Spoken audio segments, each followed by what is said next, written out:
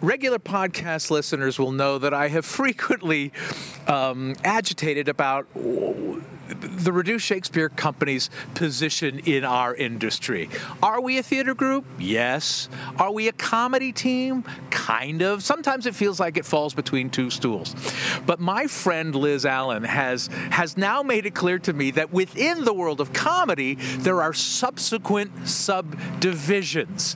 And she's here to tell us about that. So, Liz, I guess I was going to introduce you and say, Liz, you are but I understand that that's actually the point of your story, isn't it? A little bit, it sure is.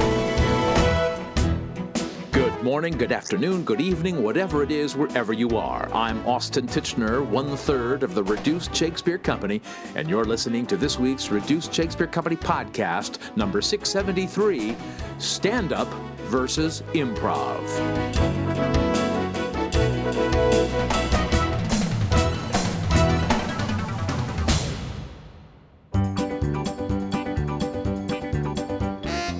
Liz Allen is an improviser and teacher who, among other things, coached the improv team in Mike Birbiglia's film Don't Think Twice. She recently told a story at my wife Dee Ryan's monthly spoken word evening Louder Than a Mom about a trip to the Mayo Clinic, which became an existential identity crisis. And it spoke to me so much, I asked Liz to share her story again on the podcast and talk to me about the issues and feelings it raised. I am officially an improviser, so I would introduce myself as that, as an improv coach, teacher. Okay. But that's a great description that within this world, there are even other sub-world, there are other delineations. So in 2009, I was living in Las Vegas, Nevada, and I had felt terrible for years and decided I was going to take myself to the Mayo Clinic in Phoenix to find out what was wrong with me because I couldn't... Other than the fact that you were living in Las Vegas, that wasn't the first sign? Oh, I was trying to get that diagnosed every day. Absolutely. I just felt bad after I had my baby. I gained weight and I couldn't get rid of it, and I'd gone to lots of doctors, and then we got different insurance. And the Mayo Clinic, that has this great reputation, they have a compound in... which sounds like a cult, but it is, in Scottsdale. So I made an appointment just to randomly go there and say, I just haven't felt well for years. Is there something wrong with me? Not knowing I would get this diagnosis on the very same day I went there, which is I had stage 4 thyroid cancer. Holy moly. I know. It was a shock. I was not expecting that, but it was diagnosed so quickly, which... As a side note, really bothered me because, I was glad I got the diagnosis and obviously bothered I got cancer, but I'd gone to so many doctors, experts.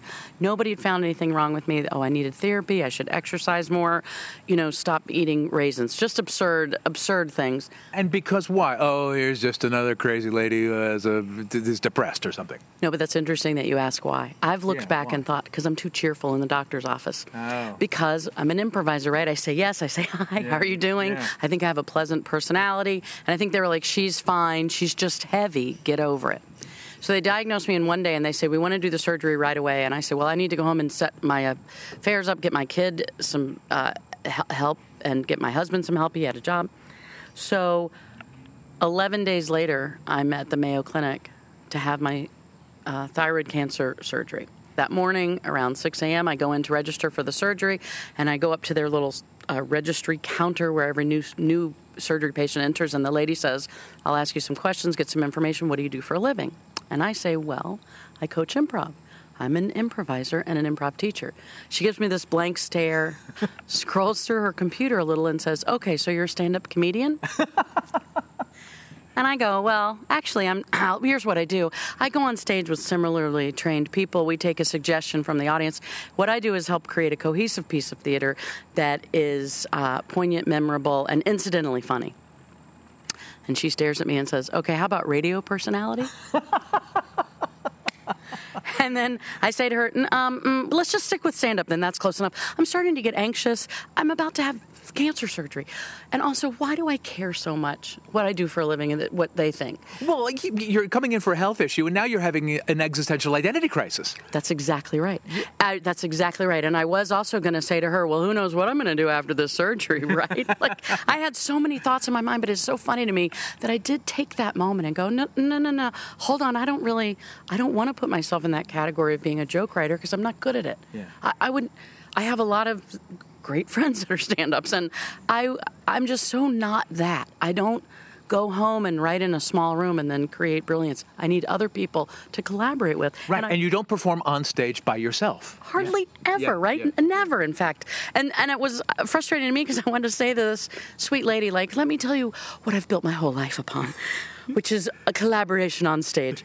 So they put stand-up comedian, I think, who cares? That's it, the last I've heard of it. Well, the next 3 days when I'm there for my surgery, all goes well. Every medical person that entered my room, doctor, nurse, the person delivering the meals was like, hey, what's happening? You got a good joke for me? I could use a good joke today. Oh, I see you're a stand-up. Oh, we haven't had a stand-up in a long time. And I love, and the listeners can't see you, but you're doing the kind of, everybody comes into the room and gives you both fingers like they're pistols. Hey, Yeah, what you got for me? Shoot me some funny comedy here at the Mayo Clinic. And so at first, this just is, when I look back on this, I'm not embarrassed, but I'm not surprised that I said, no, actually what I do is I take a suggestion from the audience and I create a cohesive piece of theater that I hope is poignant, memorable, and incidentally funny, and I need my friends to do it with. And they just stare at me so disappointed. They're like, oh, we really thought she was a stand-up. So then I finally just started saying to people, I'm kind of tired. And then they're like, oh, that's fine. You can be funny later. Okay, so I have my surgery. 3 days after my surgery, I get this very odd complication called hypocalcemia. I still have it. Of all the post-cancer complications, I'm fine with it, but it makes you tired, irritable, grumpy. And when I first got it and my calcium plummeted, they rushed me into the hospital. I was checking out, and they said, no, you have to recheck back in, and they gave me an IV of calcium. Oh, my God. I know. It's a quite scary event.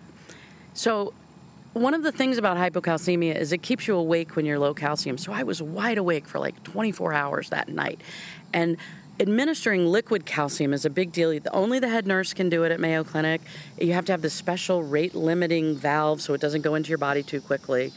So I'm also nervous. I'm wide awake. They send my husband and son over to this hotel that I can see out my room. And it is the longest night of my life, and for the nurses as well. There's an epileptic patient on the floor that's having seizures like every 20 minutes, and this huge alarm goes off. The woman in the room next to me has an oxygen issue. Another alarm goes off. So all night as this calcium's dripping into my body, I'm watching these dedicated nurses and doctors. It's amazing what they do, right? Yeah. It's amazing. And they're running up and down the hall, serving all these people, and every now and then she'd come in and check on me. Mm-hmm. And so as the sun is coming up over the mountain, I've been watching these people have this insane night. I've had an emotionally draining night.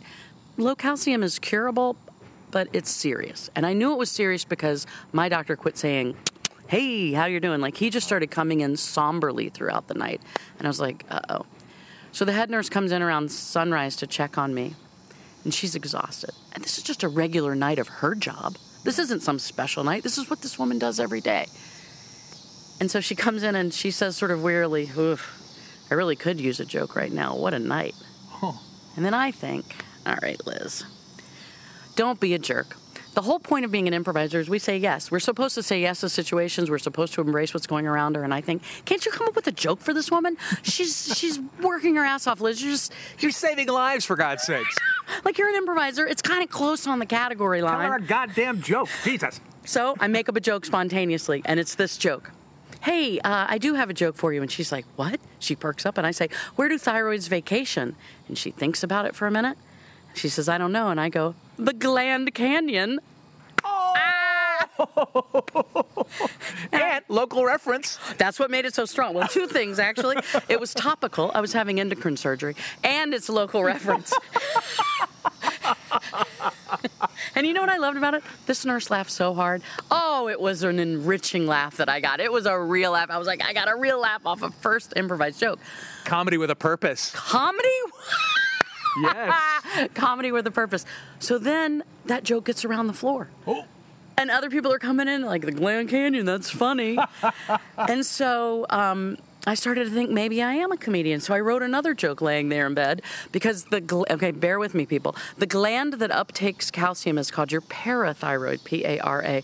It's at the base of your thyroid, and for years they didn't know what it was. In fact, they didn't know what the parathyroid did until after we put people on the moon. Oh, God. So we have people on the moon. We still have this gland in our body. Now, I don't know what it does. It's there next to the thyroid. So it's called the parathyroid. So my joke is, how many thyroids does it take to screw in a light bulb? And the answer is none. Get the parathyroids to do it because they do the real fire truck work around here.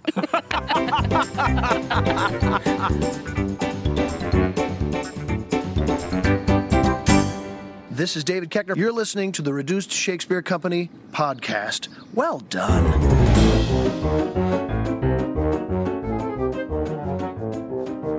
Where can you RSC the RSC? You can see Reduced Shakespeare in your own home by owning your very own copy of Pop-Up Shakespeare, written by me and Reed Martin and beautifully illustrated by Jenny Maisels. It's on sale worldwide, and you can find links to both Amazon and independent bookstores in the U.S. and the U.K. on our website. Our fall of 2019 tour of the complete works of William Shakespeare Abridged Revised continues this weekend in Eau Claire, Wisconsin, and then continues on with performances in East Lansing, Michigan in 2 weeks on November 20th and 21st, and in Branchburg, New Jersey on the 23rd. We'll also perform the Ultimate Christmas Show Abridged on December 14th in Pontiac, Michigan, and on 3 nights from December 20th to the 22nd in Phoenix, Arizona. And we'll perform the international premiere of Hamlet's Big Adventure, a prequel, in 3 weeks as part of the London and Tel Aviv Festival in Israel, with performances in Jerusalem, Haifa, and 2 performances in Tel Aviv from November 26th to the 30th. As always, the very best way to stay up to date about all of our worldwide performance dates is to sign up for the Reduced Reader, our email newsletter. Go to reducedshakespeare.com and click on the link to subscribe, and check out our touring page for specific box office, venue, and ticket information. Now back to my conversation with Liz Allen, who's about to finish her story about her adventures at the Mayo Clinic, and then talk about what it was like to work on Mike Birbiglia's wonderful movie about an improv team, Don't Think Twice. So I laid there and realized, maybe I am a little bit of a stand-up, and if I am a stand-up, I know I'm going to kill on the endocrine circuit. Good to have a niche. Good to have a niche. So now, that was 10 years ago. Mayo Clinic still to this day thinks I'm a stand-up. Well, and not to get ahead of ourselves, but spoiler alert, you survived. Spoiler alert. Thank God I did. Yeah. I've had 10 clear years. I'm going back in November for my 10-year checkup. The cancer surgery was great. I got that weirdo 1% of neck surgery people get this low calcium issue. According to my doctor, I'm managing it beautifully, and I'm very lucky. Mayo Clinic's never corrected what I do for a living, and I've never corrected them. So every year I've gone back, I still get, and I've tried to have a new joke every now and then. A sidebar, when I did take the radiation after the surgery, I had to take a big giant pill of radiation. The doctor came in, the radiologist, and he goes, you have a face for comedy. And I'm thinking, maybe this is more my destiny. Maybe this is where I belong. So I'm going this November for my 10-year checkup, and here's the joke I'm going to bring, because I bring a new endocrine joke every year. This year, my joke is, in the endocrine fantasy football league, which player has the strongest arm? And the answer is Pituitary Bradshaw. Thank you. So you're going to kill at the Mayo Clinic. I'm going to kill at the Mayo Clinic, which actually, I love killing at the Mayo Clinic, which is a terrible sentence, because they work so hard, those people. Right, They're they're angels on earth. Yeah. And I didn't set out, like, I'm going to go to the Mayo Clinic to get cured. It all worked out, and my doctor keeps saying, why don't you find another doctor that lives locally? And I'm like, no, you get my business forever, because you diagnosed me in a day and cured me. And I learned I have a other career option. What I love about that is that you found other avenues for your talent. And sometimes I go, people say, oh, you're a comedian. And so there's the distinction of what the Reduced Shakespeare Company does. And then there's the distinction of what I do. And I feel like I'm a playwright who writes jokes. And sometimes in the joke, I don't feel like I'm a joke. I'm certainly not a stand-up writer, a stand-up performer. And I realize you just said, I'm certainly not a joke. And I would say, Austin, you are not a joke. You are not a joke. I think what you meant to say was, I'm not a joke writer. Fair enough. That could, hopefully I'm not either. Right. Yeah. Exactly. No, exactly. No, but I've never felt like I'm a comedian. I feel like I'm an actor playing a comedian. Okay. I don't feel like I'm a comedian at all. Yeah. And in my other life as an engineer, everyone was always like, oh, you're funny. And I'm thinking, no, I'm not. All I am is exasperated, with my life. I don't think I'm funny. And what I loved about improv, especially in Dell's class, was he would get so mad if we were trying to be funny. Yeah. You know all this. Don't be funny. So then for someone to say you're a stand-up, I'm like, why, I've tried very hard to avoid a comedic element. But then let's just be honest. Improv is about entertainment. Yeah. You don't put butts in seats if you say we're going to have a poignant theater experience. Yeah. You can fill a theater on a Saturday night at 10 o'clock if you say improv comedy. Right. So maybe, I'm just thinking of this now, Maybe a little bit my lesson was get over yourself. That never hurts, that lesson. As you're staring at the sunrise over the desert. Exactly. Yeah. Yep, that's the truth. That is the truth. Yeah. How did your most, other than wowing them at the Mayo Clinic, your most famous credit that I'm aware of is that you did the improv coaching for Mike Birbiglia's movie Don't Think Twice, which I just finally saw. Aww. And really the improv in that, it really feels like genuine improv, not like scripted improv, like you wrote down, that somebody wrote down for a movie script and then they performed. And I loved how it was shot with the handhelds. How did your evolving identity as a performer, as a stand-up, and now and as a coach impact that work? Well, that's sweet. That's a great question.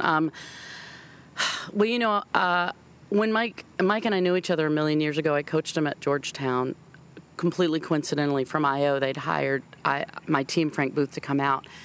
And then years later, we reconnected through our common friend, Tammy Sager. And so he asked if I would just read the script. And it was so beautiful because it wasn't trying to be funny. No, it really wasn't. It was not. I read it and I thought, oh no, I hope this guy doesn't joke out about what improv is. And then it made me cry on paper because it captured that misery of being an improviser. I always say, sure, go into that career. In fact, I told the lady at Mayo, you can be an improviser too if you want to be miserable and make no money. And yet, it's the most fulfilling thing I've ever done in my life. So the evolution was I was performing and then teaching, and then we reconnected over years. And I actually love coaching as much, if not more, than performing. It's definitely what fills my heart all the time. All the time.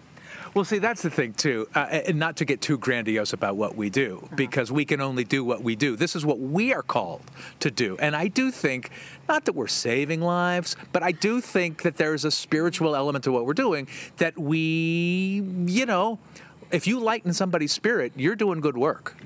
I couldn't agree more. Okay, so now, speaking of Mike Birbiglia, I have to tell you, he has this joke in one of his specials, and I'm sorry I can't remember which one, about when he was eating a sandwich on a plane and there were nuts in the sandwich, and the lady asked him to please put away the sandwich. There was a child allergic on the plane.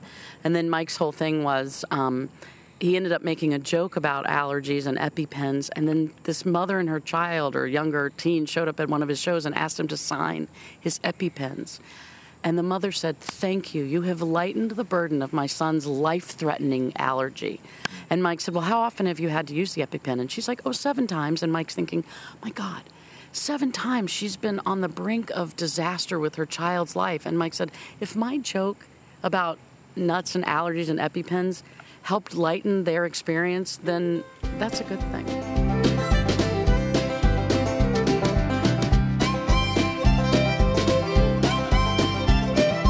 That's it for this week's Reduced Shakespeare Company podcast. Send us your endocrine jokes via email to feedback@reducedshakespeare.com. You can find us and interact with other fans on our dedicated podcast page on Facebook at RSC Podcast, on Instagram at Reduced Shakespeare Company, or on my preferred platform on Twitter at Reduced. You can also follow me on Twitter at Austin Titchener. Thanks as always to Gland Poobah Matthew Croak, web services by Ginger Power Limited, music by John Weber and GarageBand. Our random fan shout-out this week goes to Andy Robson. No reason, it's just random. Special thanks to improviser, actor, and now stand-up, the man cannot be contained, David Keckner. And finally, thanks very much to you for listening. I'm Austin Titchener, 673 2019ths of the Reduced Shakespeare Company. Too little calcium, you will die. Okay. And then if you get too much calcium, it will make your heart beat too fast and your brain will go into seizure. So there's this narrow bandwidth. Calcium kind of runs the show, but whoever thinks about calcium? Right. So now to live, thankfully, I take about 12 to 15 calcium pills a day. I have to have it available in my stomach where my body can't go get it out of my bones. Okay. And I live fine. I'm just tired and grumpy. But I think I was tired and grumpy anyway. That's so funny because in all the times I've seen you and hung out with you, I've never seen you once tired and or grumpy. That's very sweet, Austin. I will tell you if you saw me on a more regular basis, and maybe if we met for morning coffee, you'd be like, we don't need to keep meeting for morning coffee. She's so tired and grumpy. And I'd probably cancel or not show up. This podcast is a production of the Reduced Shakespeare Company, reducing expectations since 1981. Go to reducedshakespeare.com for performance dates, actor bios, email newsletters, and so much less.